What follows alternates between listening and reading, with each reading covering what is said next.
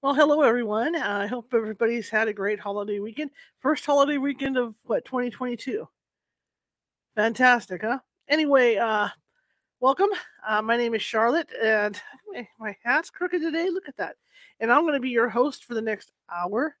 And I'm going to read from a book today. This is our Sunday reading day, and I hope you guys are ready to curl up in front of a fire, grab a hot cocoa, and we're going to read some interesting stories.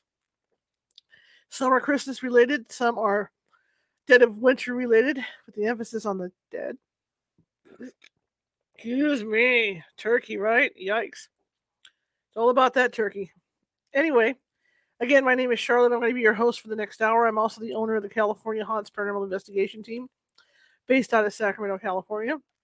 We are 45 strong up and down the state of California, and we are able to help you. And it may take us a while to get to you if you have a paranormal issue, but we are going to get to you. We also have affiliates in Nevada, Washington, Oregon, and Hawaii. I think I missed another place. I'm tired. Anyway, I've been working out putting up Christmas lights in my yard this weekend, so I'm a little loopy and tired. So you have to excuse me. So I want to welcome you guys, and if you're watching from Facebook today and you enjoy the what I do with reading this book, please hit that like button and please hit that follow button because I'm always looking for followers. If you're watching from YouTube today, be sure to hit that subscribe button, which is that little ghost in the bottom right hand corner of the screen, and that'll subscribe you to our videos, and that will also alert you when we have a new video out, or when we're about to have a new video out. So hit that little ghost, and a little thing for a subscribe will pop up for you. So the book we're reading, it's an interesting book. Sylvia Schultz wrote it. She's been on the show a couple of times.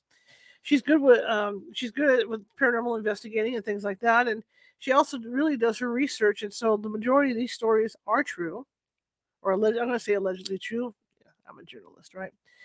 So the majority are allegedly true. So hope you enjoy it, and I'm enjoying it. We've we've talked about some very legendary Christmas creatures, and we've talked about some interesting ghost stories and some very tragic stories. So today we're going to start with a tragic story of where we left off last Sunday. And just wait for this. I've got an old tablet, so I'm just waiting to power this thing up. My Christmas wish list, you guys, a new tablet. I have an old Samsung Galaxy Note. So let me power up Kindle here, and I can get started.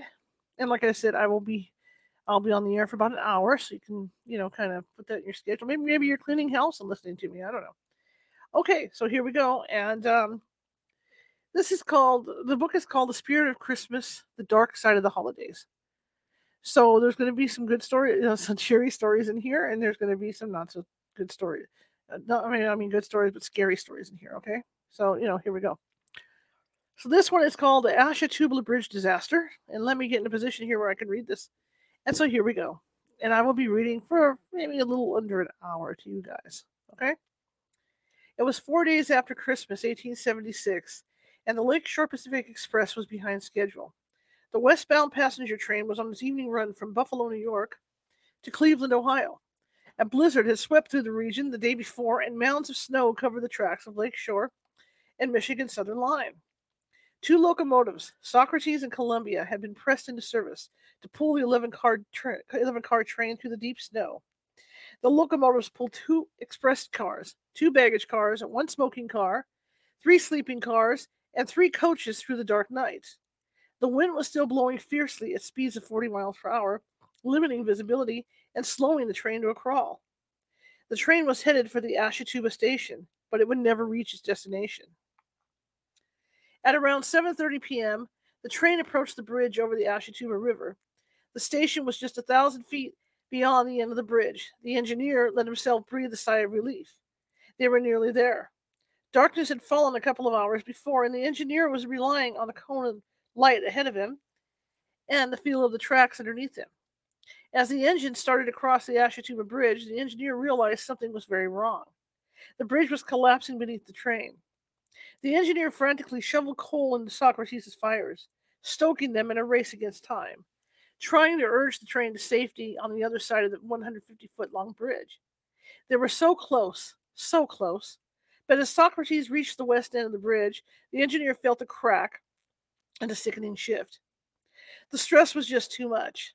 The coupling between Socrates and Columbia sheared off, and Columbia and the rest of the train tore free and dropped into the river, plummeting 76 feet to land with an appalling crash. The wooden cars were heated by coal stoves and lit by oil candles.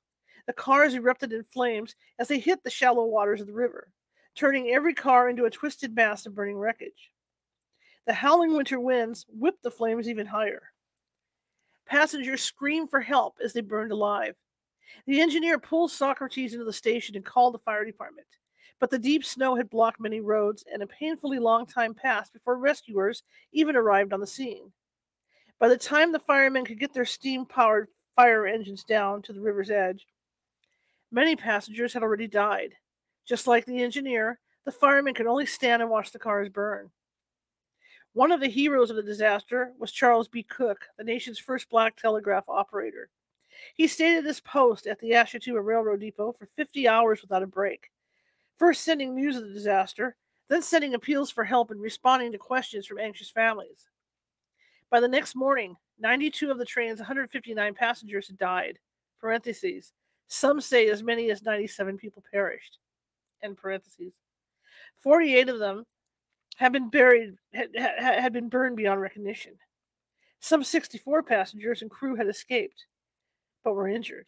That day, a jury was formed to determine the cause of the tragedy. After 2 months of research, the jury concluded that the blame for the accident rested squarely on the Lakeshore and Michigan Southern Railway. 11 years earlier, Chief Engineer Charles Collins had looked over an experimental bridge design submitted by another engineer, Amasa Stone. In Stone's design, each beam and truss would work independently of each other. This was a highly experimental design. In most bridges, all the components are designed to support each other. Bridge design of the time called for wooden braces to support the iron beams. Stone, though, insisted the structure be made entirely of iron. The iron beams, furthermore, were to come from the Cleveland Rolling Mill Company, the ironworks run by Amasa Stone's brother Collins. Collins reluctantly approved the design, and the bridge was built.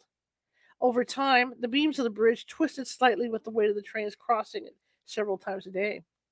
This slow twisting out of true weakened the entire structure. Also, it's possible that air bubbles formed inside the iron castings as the beams were manufactured. This manufacturing flaw possibly caused the beams themselves to weaken in extremely cold weather, like the day after the blizzard in late December. The Ashituba horror was a disaster not only for the victims who perished in the burning wreckage, but also for the men held responsible. After Collins testified about his role in the disaster, he was found dead in his Cleveland home from a gunshot wound to the head. A pistol lay at his side. The death was ruled a suicide, but 2 years later, his skull was sent to a medical expert in New York for examination. The expert found that according to the skull wound, it was possible Collins had been murdered. He could have been attacked by a grieving relative or someone who died in the train crash. More ominously, he may have been killed by someone from the railroad trying to shut him up, to prevent him from testifying farther. However, I'm sorry, I'm just trying to get ahead of myself. However Collins had died, he soon found company. Amasa Stone put a bullet in his own head in 1883. Chestnut Grove Cemetery is the final resting place of the unidentified victims of one of the worst train disasters in Ohio's history. An obelisk 37 feet tall was erected in 1896 to honor the dead. The remains of at least 25 people are buried in 19 coffins in the cemetery. Photographers taking pictures of the cemetery have captured orbs and other unexplained anomalies, phenomena that are attributed to the restless victims of the Ashituba horror. Charles Collins is also buried in Chestnut Grove Cemetery. His spirit has been seen leaning against the memorial obelisk for the train wreck victims, weeping for the lives lost because of his bad decision. The crash of NBR 224. The weather on the night of December 28, 1879 was foul in Scotland. Gale force winds howled across the crags, and the powerful locomotive NBR, Northern British Railway 224, fought the elements as it steamed along the cold, rain-swept tracks. The train approached the Tay Bridge between Dundee and Wormit at speed. As it reached the middle of the bridge, the center span creaked and shuddered, with the twin stresses of the locomotive above it and the violent winds all around it. The bridge suddenly gave out, sending NBR 224 and all its cars into the freezing waters. 75 people died that night, including the son-in-law of the bridge's designer. Some of the bodies were never recovered. The locomotive itself was raised from the bottom of the estuary, salvaged, and put back into service. The Tay Bridge, too, was rebuilt, using some of the beams from the original bridge. The reconditioned locomotive was ominously named the Diver, and many engineers were too spooked to drive it, especially over the rebuilt bridge. Despite its dire reputation, though, the Diver remained in service until 1919. For years, witnesses have said that if you stand on the shore of the Firth near the Tay Bridge at 7:15 on the anniversary of the accident, you can see the ghostly lights of a phantom locomotive and hear screams and the screech of NBR 224's brakes as the tragedy repeats itself. The Iroquois Theater Fire. It's the age-old question: what does a parent do to entertain their kid in the week and a half or so of Christmas break that comes after Christmas? The presents have been opened. The happy anticipation is gone. You can't even tell the kiddos to be good in case Santa's watching. At this point in the year, it's an empty threat. It's likely too cold to play outside for very long. One solution for modern parents is to take the kids to a movie. In 1903, the matinee performance of a play was the equivalent. There was such a matinee being performed on Wednesday afternoon, December 30th, 1903, at the Iroquois Theater on Randolph Street in downtown Chicago. The theater had opened just 5 weeks before, and it was magnificent. The day was bitterly cold, but the theater was packed for the hit comedy Mr. Bluebeard. Officially, the theater seated 1,602 people, but patrons kept coming in, late arrivals. People who bought tickets for standing room, folks with guest passes. By the time the curtain rose on the first act, about 1,840 people, most of them women and children, were crammed into the opulent theater. One usher later claimed that there were at least 500 people standing in the aisles, and every seat was full. Another 400 people were backstage: actors, dancers, acrobats, and stagehands. The theater was dangerously overcrowded, but people were having a ball. The first act was a hit, and the audience buzzed happily during the intermission. The trouble began in the second act, around 3:20 p.m. A carbon arc lamp sputtered, and a spark flew off and hit one of the stage curtains. A lick of flame crawled along the edge of the curtain. Some of the backstage crew tried to beat it out with their hands, but the fire grew. The Iroquois was fitted with a fireproof asbestos curtain for just this sort of emergency, but the stagehand, Joe Dougherty, was filling in for the regular curtain man, who was in the hospital. Dougherty couldn't remember which rope controlled the asbestos curtain. He fiddled with it for a while, trying to drop it. The fire continued to grow, and soon the theater was engulfed in flames. The blaze was quick and utterly merciless. One of the stagehands opened one of the big double doors at the back of the theater. This saved a lot of the cast members, but it was bad news for the people trapped in the balcony and gallery. The contractors who built the theater nailed the vents over the stage shut and left the vents over the auditorium open. The blast of cold air that poured in through the scenery doors mixed with the hot air in the theater and created a deadly tornado of fire that cannoned up to the open roof vents above the auditorium. The fireball sucked the oxygen out of the air, burning and asphyxiating everyone in the upper tiers. In about 15 minutes, the fire had swept through the Iroquois Theater, claiming 572 lives, most of them women and children, out for an afternoon of entertainment. More victims died later, bringing the final death toll to 602, including 212 children. The Iroquois had been billed as absolutely fireproof, but it absolutely was not. In the rush to open, the theater management cut corners, a lot of them. There were no fire alarms installed in the theater. There were no sprinklers either. Management had decided they were too expensive and ugly to boot. The supposedly fireproof asbestos curtain wasn't made of asbestos at all. It was actually made of cotton and other combustible material. And the theater's 25 exits, which architect Benjamin Marshall said would allow the building to be emptied within 5 minutes, those doors opened inward, not outward. Many in the audience discovered this to their dismay. And when firemen arrived at the theater, they couldn't open the auditorium doors. There were too many bodies stacked up against them. The firemen had to pull the bodies out of the way with pike poles, then climb over the stacks of corpses to get into the theater to fight the fire. To keep the audience from being distracted during the show, theater management came up with a bright idea of turning off the exit lights. Of the few exit lights that were on, one led only to a ladies' restroom, and another led to a locked door for a private stairway. Perhaps most tragically, the fire escape door behind the top balcony didn't actually lead to a fire escape. So when patrons yanked open the door, hoping to clatter down an iron staircase to safety, they found themselves standing on a platform that overlooked a 50-foot drop onto the cobblestones in the alley below. Couch Place was later rechristened Death Alley by reporters who counted nearly 150 bodies lying there. Some had been placed there by firemen, but others had fallen to their deaths from the platform above. The ghost sightings at the Iroquois Theater are many and legendary, and they began even before the ashes had stopped smoldering. Photographs taken that afternoon of the ruined auditorium show strange blobs of light and mist. In the 1920s, the old theater was replaced by a newer building, the Oriental. According to theater employees, the building is still haunted by the ghosts of those who perished there, and by the memories of that terrible day. Excuse me. The stage curtain tends to stick when it gets about 5 feet down, just as the fire curtain did so long ago. One of the spotlights, right near the location of the light that started the fire, will flash and blink independently of the computerized circuits that now control the lighting. Theater staff claim to see people in the balcony, but when they go upstairs, there's no one behind the locked doors. And then there is Death Alley, which is often said to be even more haunted than the theater itself.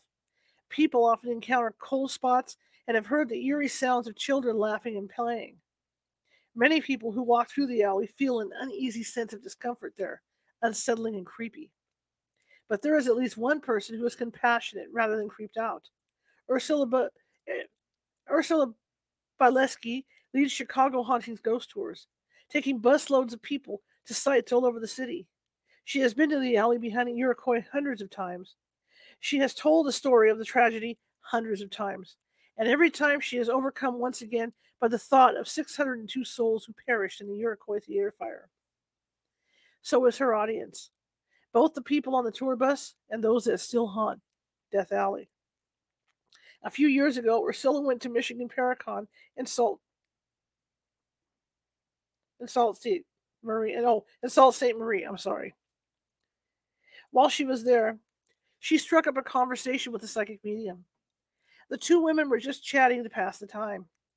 I hadn't sat at a table with my books or anything, and I hadn't yet gotten on stage to do my presentation. This lady who had no idea who I was, and we hadn't even been talking about much in the way of paranormal. She didn't even know about the tours. Nevertheless, the medium told Ursula something that rocked her to her core. She said, "You go to a lot of places in the town where you live, and you're with different people every night." At the time, Ursula was leading every tour herself, so this was entirely accurate. Then the medium continued. She said, "At one of the places you go, the people are waiting for you, and they miss you. You tell their stories." Ursula's eyes widened. There was no way for the medium to know that Ursula was tiring of the weary grind of leading every single tour, of returning to the crime scenes and the haunted places of Chicago's underbelly night after night. There was no way for the medium to know that Ursula had taken a couple of months' break from her grueling schedule of tours. But the medium did know that the victims of the Iroquois Theater fire were still aware of Ursula's devotion to their story. The these names, the Monongahela, I'm going to try this, mine disaster. If it's wrong, somebody can write me and tell me, "Hey, it's wrong, you pronounced it wrong, you dummy." The worst mining disaster in American history happened on December 6, 1907, in in Monongahela. I think it's Monongahela, West Virginia. Blah. The Norfolk and Western Railway opened in 1883, resulting in a boom in untapped coal fields of southwestern West Virginia. Blacks from the South and European immigrants poured into the state to take advantage of this new opportunity. Officially, there were 367 men working in the Fairmount Gold Company's number 6 and number 8 mines that day. Unofficially, the number may have been much higher. Miners often brought their children and other relatives down with them for extra help. The explosion that ripped through the mines at 10:28 a.m. killed most of the men instantly. Mining equipment was destroyed and ventilation systems were heavily damaged. The tunnel ceilings collapsed as the timbers supporting the roof were blown out. The number 8 mine had the worst of the explosion. The concrete roof of the engine house was blasted into fragments. One piece, weighing over 400 pounds, was blown more than 500 yards. The official cause of the blast was never determined. Later, people speculated that an electrical spark or an open flame lamp may have ignited a pocket of methane gas or a film of drifting coal or coal dust. But these mines were considered the best of the state. In fact, they had just passed inspection. The fan at number 8 would force 240,000 cubic feet of fresh air into the mine every minute. During the October 6th inspection, no trace of gas or dust was found in number 8, and only a slight trace of dust in number 6. The explosion was probably caused by a powder ignition that went horribly wrong. The first rescuers ventured into the mines 25 minutes after the explosion. The biggest threat to the rescuers and to any man possibly left alive in the mines after the explosion and resulting tunnel collapse was the buildup of fumes. There was white damp, which is carbon monoxide, and black damp, carbon dioxide and nitrogen. And either one of them could kill a man just as dead. The dead miners the rescuers found had tried to cover their faces with their jackets or other clothing. This would have helped filter out particulate matter, but it was no help at all when there was no oxygen to be had. Death came so suddenly that many victims were found sitting upright, overcome by deadly gases too quickly to even slump to the ground. The rescuers could only stay in the mine for 15 minutes at a time. Since the ventilation equipment had been badly damaged, there was no way to pump out bad gases or to bring in fresh air. Of the 367 men on the mine's books that day, 362 of them died. One Polish miner was rescued, and 4 Italian miners managed to escape. Many of the Italian miners came from the village of San Giovanni in Fiore, Italy. In 2003, the village erected a memorial to commemorate the disaster. The inscription reads, Per non minatori calabresi morte nel West Virginia, USA. Il sacrificio di quelle. And you get the gist. And here it is in English. Lest we forget the Calabrian miners dead in West Virginia, USA. The sacrifice of those strong men shall bolster new generations. Monongah, December 6, 1907. San Giovanni in Fiore, 2003. And in December, the centennial anniversary of the tragedy, the Italian region of Molise presented a bell to the town. It now sits proudly in the Monongah town square, a reminder of lives lost from half a world away. The Union Stockyards fire. I'm checking something real quick here. I gotta hang on 1 second. I got a troll in here. Let me fix this. I've got this troll. Okay. Sorry about that. I had to deal with a troll. Happens to the best of us. The Union Stockyards fire. Chicago is famous for being the city of big shoulders. A leader of industry of all kinds, major railroad hub, center of manufacturing, hostess of vibrant culture, Chicago also had the nickname Hog Butcher to the World. From the Civil War until the 1920s, more meat was processed in Chicago than in any other place in the world. Construction on the famous Union Stockyards began in June 1865, and the yards opened on Christmas Day that year. The complex encompassed 450 acres of land. On the site were animal pens, haylofts, barns, slaughterhouses, packing plants, and refrigerated warehouses, all run by more than 100 separate meatpacking businesses. The Union Stockyards was a messy, loud, dangerous place, made even more notorious by Upton Sinclair's 1906 expose, The Jungle. And on December 22nd, 1910, the stockyards became the site of the deadliest building collapse in American history, a title it held until September 11th, 2001. Railroad tracks ran right through the middle of the stockyards, bringing in thousands of head of livestock for slaughter and taking meat products out. In addition to barns filled with hay, there were other fire concerns. The buildings devoted to slaughter and meat processing were coated with grease. Refrigerated warehouses were a particular fire hazard. Not only were the wooden floors and walls caked in grease from animal fat, they also contained carcasses of hogs cured with saltpeter, one of the main ingredients in gunpowder. And conditions in the stockyards were ideal. Fire Marshal James Horan was greatly concerned about the lack of safety preparation that plagued the stockyards. Just a week before the blaze of December 22nd, 23rd, Horan had been at the scene of another fire at the stockyards, this one in the armory. One of Chief Horan's men had been trapped by the raging fire. Horan tried to save the man, but pulled him out of the building dead. Chief Horan was known for being an innovator as well as a fearless firefighter. He was respected for the many rescues he'd done, both of civilians and of fellow firemen. He created several new fire companies in the city and pushed tirelessly for better water pressure. "We can't put out a fire without water," Horan said reasonably.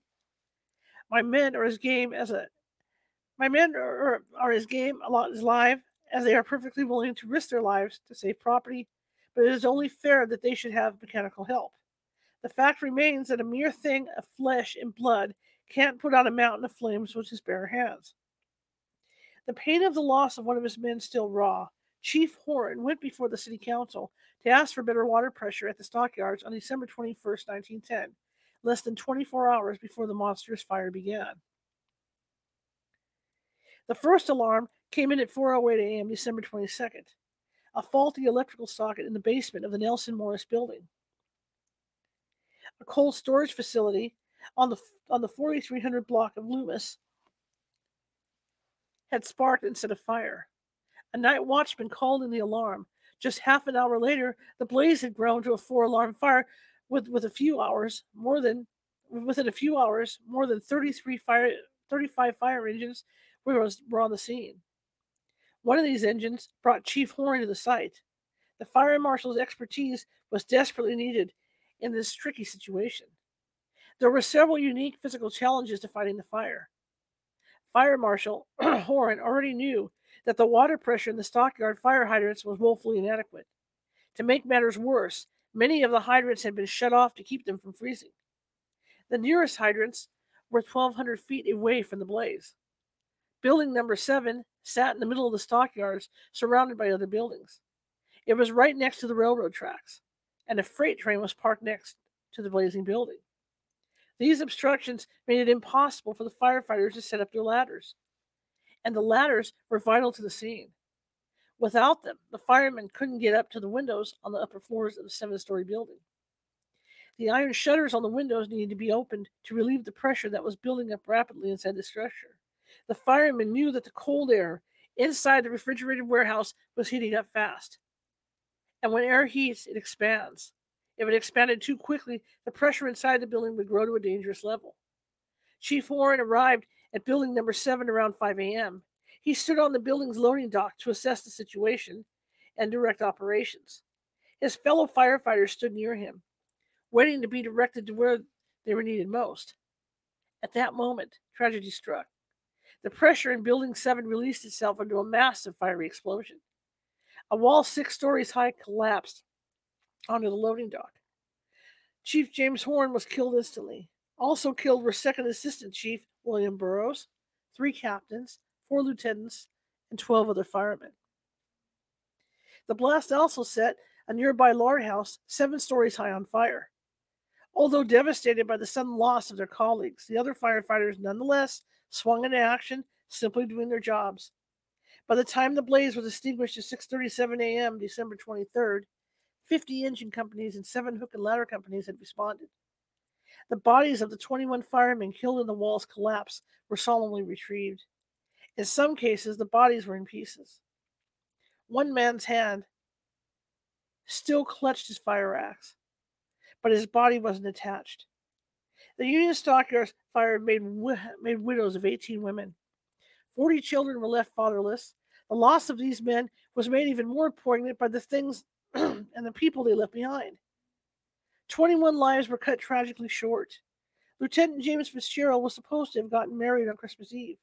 Lieutenant Herman Brandenburg had switched days with a co-worker because he wanted to spend Christmas with his family. In William Weber's pocket were found 3 letters to Santa Claus. Weber, the driver of one of the engines, had planned to go Christmas shopping for his kids at the end of his shift. Edward Shonsett died on his 27th birthday. On Christmas Eve, he would have celebrated his 3rd wedding anniversary. Mourning firemen draped Chief Horn's beloved roll-top desk in black crepe, but not before they made a heartbreaking discovery. Throughout December, hundreds of children had written letters to the Chicago Fire Department asking if the firemen could make skating rinks in their backyards. Fire Marshal Horan okayed every one of these requests. On his desk was a memo urging that the rinks be poured before Christmas so that the kids could enjoy their fun during Christmas break. 3 of the firemen were laid to rest on Christmas Eve, 8 on Christmas Day.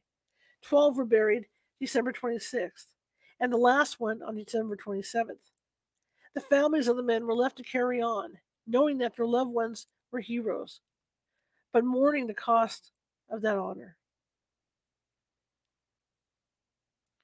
The Cross Mountain Mine Disaster. Hugh LaRue normally considered himself a lucky man. He had a good job working at the Cross Mountain Mine near Bryceville, Tennessee. This was a modern, state-of-the-art operation, not one of those horrible damp mines you hear horror stories about. He had a good reputation as a dependable worker, too. He hadn't missed but a day of work at the mine, and that was the day his youngest child had come into the world. And he had a pretty, obedient wife who'd given him that child and more besides. They made a home together, a life together. Yeah, Hugh LaRue sure felt himself to be lucky most days. December 9th, 1911 was not one of those days. It was a Saturday, and Hugh had to go into work. Not that that was such a hardship. Like all the miners, Hugh rested on the day given for it, Sunday, and worked the other 6 days of the week. No, on the morning of December 9th, going into work wasn't Hugh's problem. His normally pleasant wife had suddenly come over strange. His sweet wife was refusing to pack Hugh's lunch bucket. And why was that? Why? Because of a bad dream she'd had.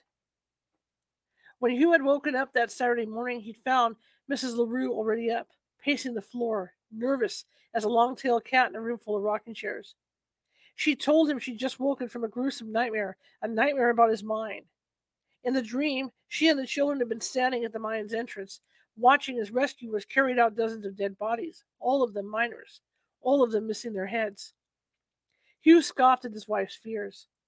If every miner listened to silly dreams and fancies, nobody would go to work. And then how would the bills get paid? A man's good reputation was everything, and Hugh had a reputation to uphold and a job to do. And if Mrs. LaRue wouldn't pack his lunch pail, then Hugh would do it himself. At 7:30 a.m. when the mine opened, 160 men were at the mine's entrance waiting for the cars that would take them 2 miles underground. But that morning, there was a problem with one of the rail cars, and only one car was in service. The car loaded up with fewer than 100 miners on its first run. The other miners stayed above to wait their turn. Just after the rail car left, there was a roof fall near the mine's entrance. Some of the miners grabbed their lamps and walked back to the fall to investigate the noise. They could see the smoky cloud of coal dust hanging in the air from the roof debris hitting the ground. That was bad. What the miners didn't know was that the roof fall had opened up a fissure that led deep into the mountain's heart, and that crack had led to a trapped pocket of methane gas. Freed, the gas seeped up into the mine shaft toward the men and curled up all cozy with the open flames of the carbide lamps the men carried. The explosion shook the ground. Back at home, Mrs. LaRue relived her nightmare of a couple hours before. only this time she was wide awake. 50 mules lived inside the mine, helping to pull the rail cars loaded with coal. The blast killed every one of them. The 89 men who had ridden the rail car into the mine were trapped. Several died in the explosion and the resulting cave ins. The survivors barricaded themselves in side rooms, hoping for rescue. Most of them perished, suffocating on poison gases and lack of oxygen. And some deaths weren't quick. Eugene Alt managed to scrawl a last message to his beloved ones on the boards of his makeshift barricade wall. Quote, I guess I've come to die. Air is not good now. Well, all be good, and I aim to pray to God to save me and all of you. End quote. Alt later breathed his last in the foul, toxic air. He was 22 years old. But help was on the way. The U.S. Bureau of Mines had been created in 1910, just the year before. Members of the Knoxville office arrived at the Cross Mountain mine within hours of the disaster. The men were the first team ever to mount a full-scale rescue effort. Each man wore a self-contained breathing apparatus as the team moved carefully through the tunnels. And one man carried a birdcage. Inside, a yellow canary hopped and chirped, bringing a tiny bit of cheer to the darkness. This was also the first mine rescue team to use canaries to detect changes in air quality. As long as that little bird was fine, the air was safe to breathe. But the moment the canary started to droop and act listless, the men knew the air was getting foul, either with low oxygen or the presence of toxic fumes. Others helped with the rescue operations too. George Camp, the superintendent of the adjoining Thistle mine, took quick action. The two mines shared a common airflow. Camp got his miners out, then reversed a large fan at Thistle, which sucked the poisonous gases out of the Cross Mountain tunnels. Later, the miners at Thistle could tell exactly how well this plan had worked. They found dead rats littering the tunnels at Thistle that had been killed by toxic fumes pulled in from Cross Mountain. Of the 89 men that headed down in that first rail car at 7:30 Saturday morning, 84 of them died. Amazingly, 5 miners were found alive behind a hastily constructed barricade, 58 hours after the explosion. The body of Hugh LaRue was not recovered from the mine. In an effort to placate his distraught wife, the hard-working, reliable miner, who'd only missed one day of work in years, stayed home from the mine that day. It saved his life. The Babb Switch School Fire. Christmas Eve, 1924. Florence Terry Hill, the teacher at the one-room schoolhouse in Babb Switch, Oklahoma, had been busy all day getting ready for the school's Christmas program. The schoolroom had been freshly painted in preparation for the festivities. The walls still smelled faintly of the turpentine that had been used within the paint. Other repairs had freshened up the small building's looks. A windstorm had battered the school in May 1922 and broken several windows. The windows had all been replaced and covered with heavy wire netting to prevent both storm breakage and vandalism. The wire screens were fastened firmly to the window sills with heavy bolts. Some folks who worked in Hobart, the town, which Babb Switch was a suburb, had to pull a Christmas Eve shift and had to miss the party. Even so, lots of folks came to see their little ones perform in the program. 200 people managed to fit themselves into the 26 by 36-foot schoolhouse for the festivities. A tall cedar tree, decorated with paper ornaments cut out by the students, took pride of place next to the stage. Red and green tallow candles, wired to the tree's branches, lent a festive glow. The program went off without a hitch. Oh, there was a little bit of stage fright, but the young performers swallowed their butterflies and got up anyway, peering nervously out from behind the bedsheet Mrs. Hill had tacked up to use as a stage curtain.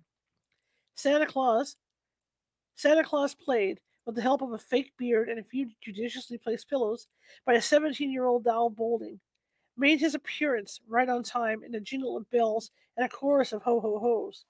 He came up the aisle to the stage, stopping to pat a young head here and there, and putting a present on a desktop there. Santa and his helpers, parents on the program committee, reached the front of the room and began to hand out little bags of candy and fruit. Some small presents had been wired to the tree's branches, and Dal Bolding reached for one of them. The cotton trim on Dal's sleeve brushed against one of the flickering candles and caught fire. Dal tried to beat the flame out with a coat, then reached for the stage curtains to try to smolder the fire. It didn't work. In a moment, the teen was enveloped in a sheet of fire. The flames jumped from him back to the Christmas tree. The dry cedar ignited immediately. In trying to beat out the burning tree, one boy pulled it over. At almost the same time, the sheet curtains on the stage caught fire too. The flames climbed higher, and the ceiling caught. Then two gasoline lamps hanging on the walls exploded. People rushed for the only door to the schoolhouse, but the door opened inward, and the press of bodies made it impossible to wrench it open. Strong men hammered on the windows with their fists, trying to break the glass and make it to safety. But the wire mesh did its job too effectively, and the windows held. Aubrey Coffey managed to kick one window loose, but that was all. Jay Revel, 17 years old, managed to squeeze through the open window. Clyde Hudson pulled him the rest of the way out. Aubrey didn't make it. The entire Coffey family, father L.V. Coffey and his wife and 4 children, died huddled together. Aubrey held his fiancée, Vesta Jackson, in his arms. The inferno was over quickly. It took only 3 minutes for the cheerful schoolroom to become totally engulfed in flames as the people inside shoved and pushed, trying desperately to get out. Bodies piled up against the one door as the fire blazed out of control. By the time the fire died down, dozens of people had died. More than half of the victims were children. Several Bab Switch families were wiped out completely. The nearest big town was Hobart, and burn victims were rushed to the hospital there. But the victims didn't get help right away. Most of the folks attending the Christmas program had drained their radiators before coming into the schoolhouse. 37 people were counted as missing after the fire. The next day, Christmas, 36 bodies were pulled from the cold, charred debris. The body of 3-year-old Mary Elizabeth Edens was never found. Gladys Clements and Claude Boulding were to have been married on Christmas morning. Claude, whose brother Dal Boulding was playing Santa, was badly burned but survived. Dal was burned to death. Gladys was also killed. Gladys's sister, Juanita Clement Stevenson, had come from Michigan for the wedding, bringing her 3-year-old daughter, May Juanita. They perished too. So did 2 more of Gladys's sisters who were going to be bridesmaids.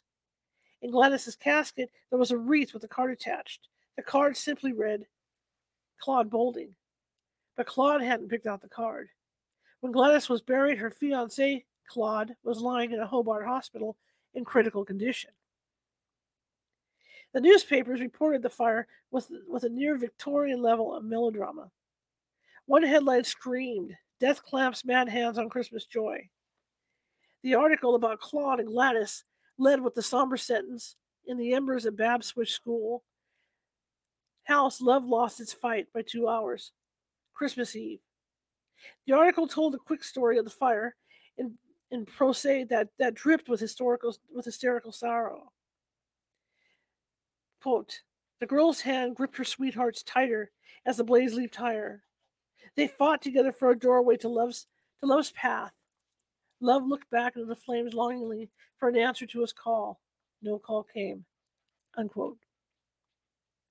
Another article tugged on the heartstrings with a photograph of a sweet little dog of intermediate breed captioned, the only living member of the Curtis family. Death has stilled the hands that made a home for the farmhouse of W.T. Curtis. The quietude that settled over the place that night, that Curtis, his wife, and their 2 children left to attend the Christmas Eve celebration at the Bab schoolhouse, is unbroken. They all perished in the fire. End quote. The reporter went on to describe the confusion felt by the little dog who still waited at the farmhouse's back door.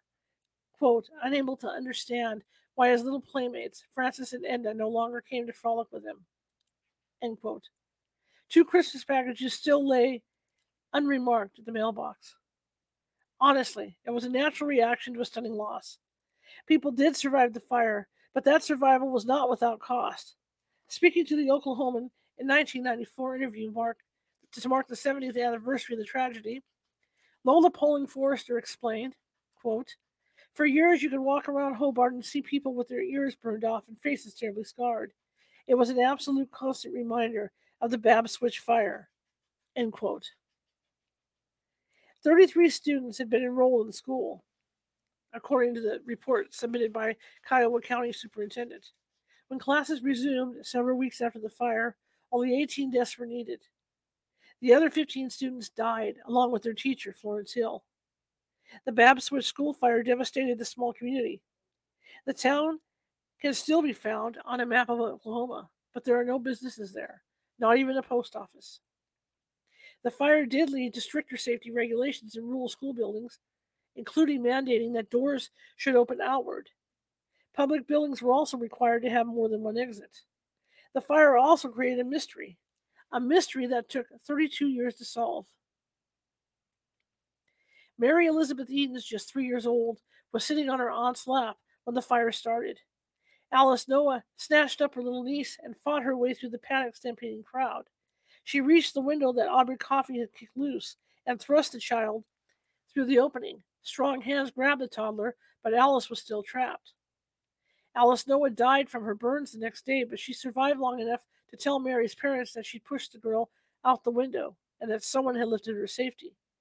At first, Mr. and Mrs. Louise Edens thought that maybe Mary had been taken to Hobart by one of the rescuers, but Mary never turned up.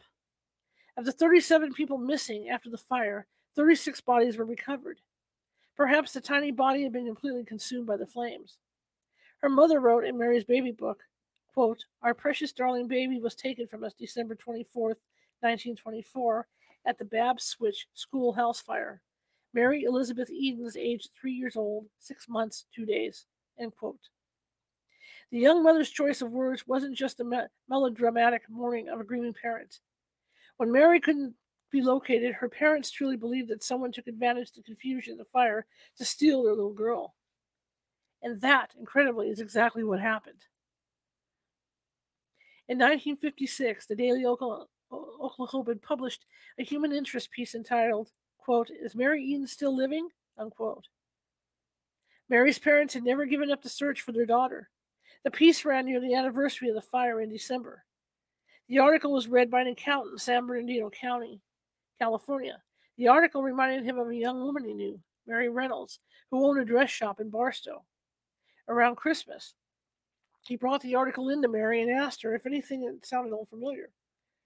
Mary was busy at her store with the Christmas shopping season in full swing, so she put off looking at it until after the holidays. Elmont Place, the accountant, was also a member of the Lions Club.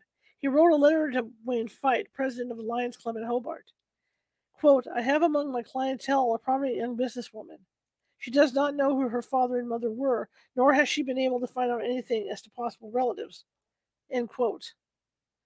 There was a good reason for this. Mary Reynolds had lived a life that was positively Dickensian, even by Depression era standards. She spent her life as the cast-off daughter of a viciously poor, abusive family with whom she had utterly nothing in common. Her life until 1956 had been a hard luck tale of Mary pulling herself out of abject poverty, making a life for herself against ridiculously horrifying odds. Both Place and Fike were well aware of the delicacy of the situation. The Edens family had spent a fortune on detectives trying to find Mary. Another disappointment would be devastating. The two men made discreet inquiries and soon had the evidence they needed. Mary Reynolds innocently told Place that as a child she had been very fond of bacon rinds. Back in Oklahoma, Mary Eden's Aunt Bertha remembered snatching bacon rinds out of the toddler's hand, telling her they were bad for her. Bacon rinds actually turned out to be very, very good for Mary. She was reunited with her family and told her story on the March 27th episode of the Art Linkletter show. There is an odd little postscript to Mary Eden's story, charming and eerie in equal measures.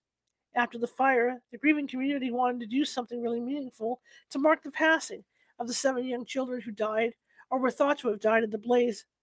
So at Hobart Cemetery, where many were laid to rest, they planted 7 trees, new life to commemorate tragic death. The tree planted in Mary Eden's memory died. All right, I see my eyes. The Lawson Family Massacre. A cake on Christmas Day. What a beautiful festive way to start the holiday. Marie Lawson got up early that day to make her family famous raisin cake. The 17-year-old Marie might have hummed a carol to herself as she mixed butter, sugar, eggs, flour, and of course the raisins. She filled 2 pans with the batter and placed them carefully in the oven. The house began to fill with the lovely warm smell of freshly baked cake. As the cake sat cooling on the kitchen table, Marie's father was out behind the tobacco barn slaughtering 2 of Marie's. Okay, all right, I got this. Let me read this. It took me a second. As the cake sat cooling on the kitchen table, Marie's father was out behind the tobacco barn slaughtering 2 of Marie's sisters. That's why I had to read it twice, guys.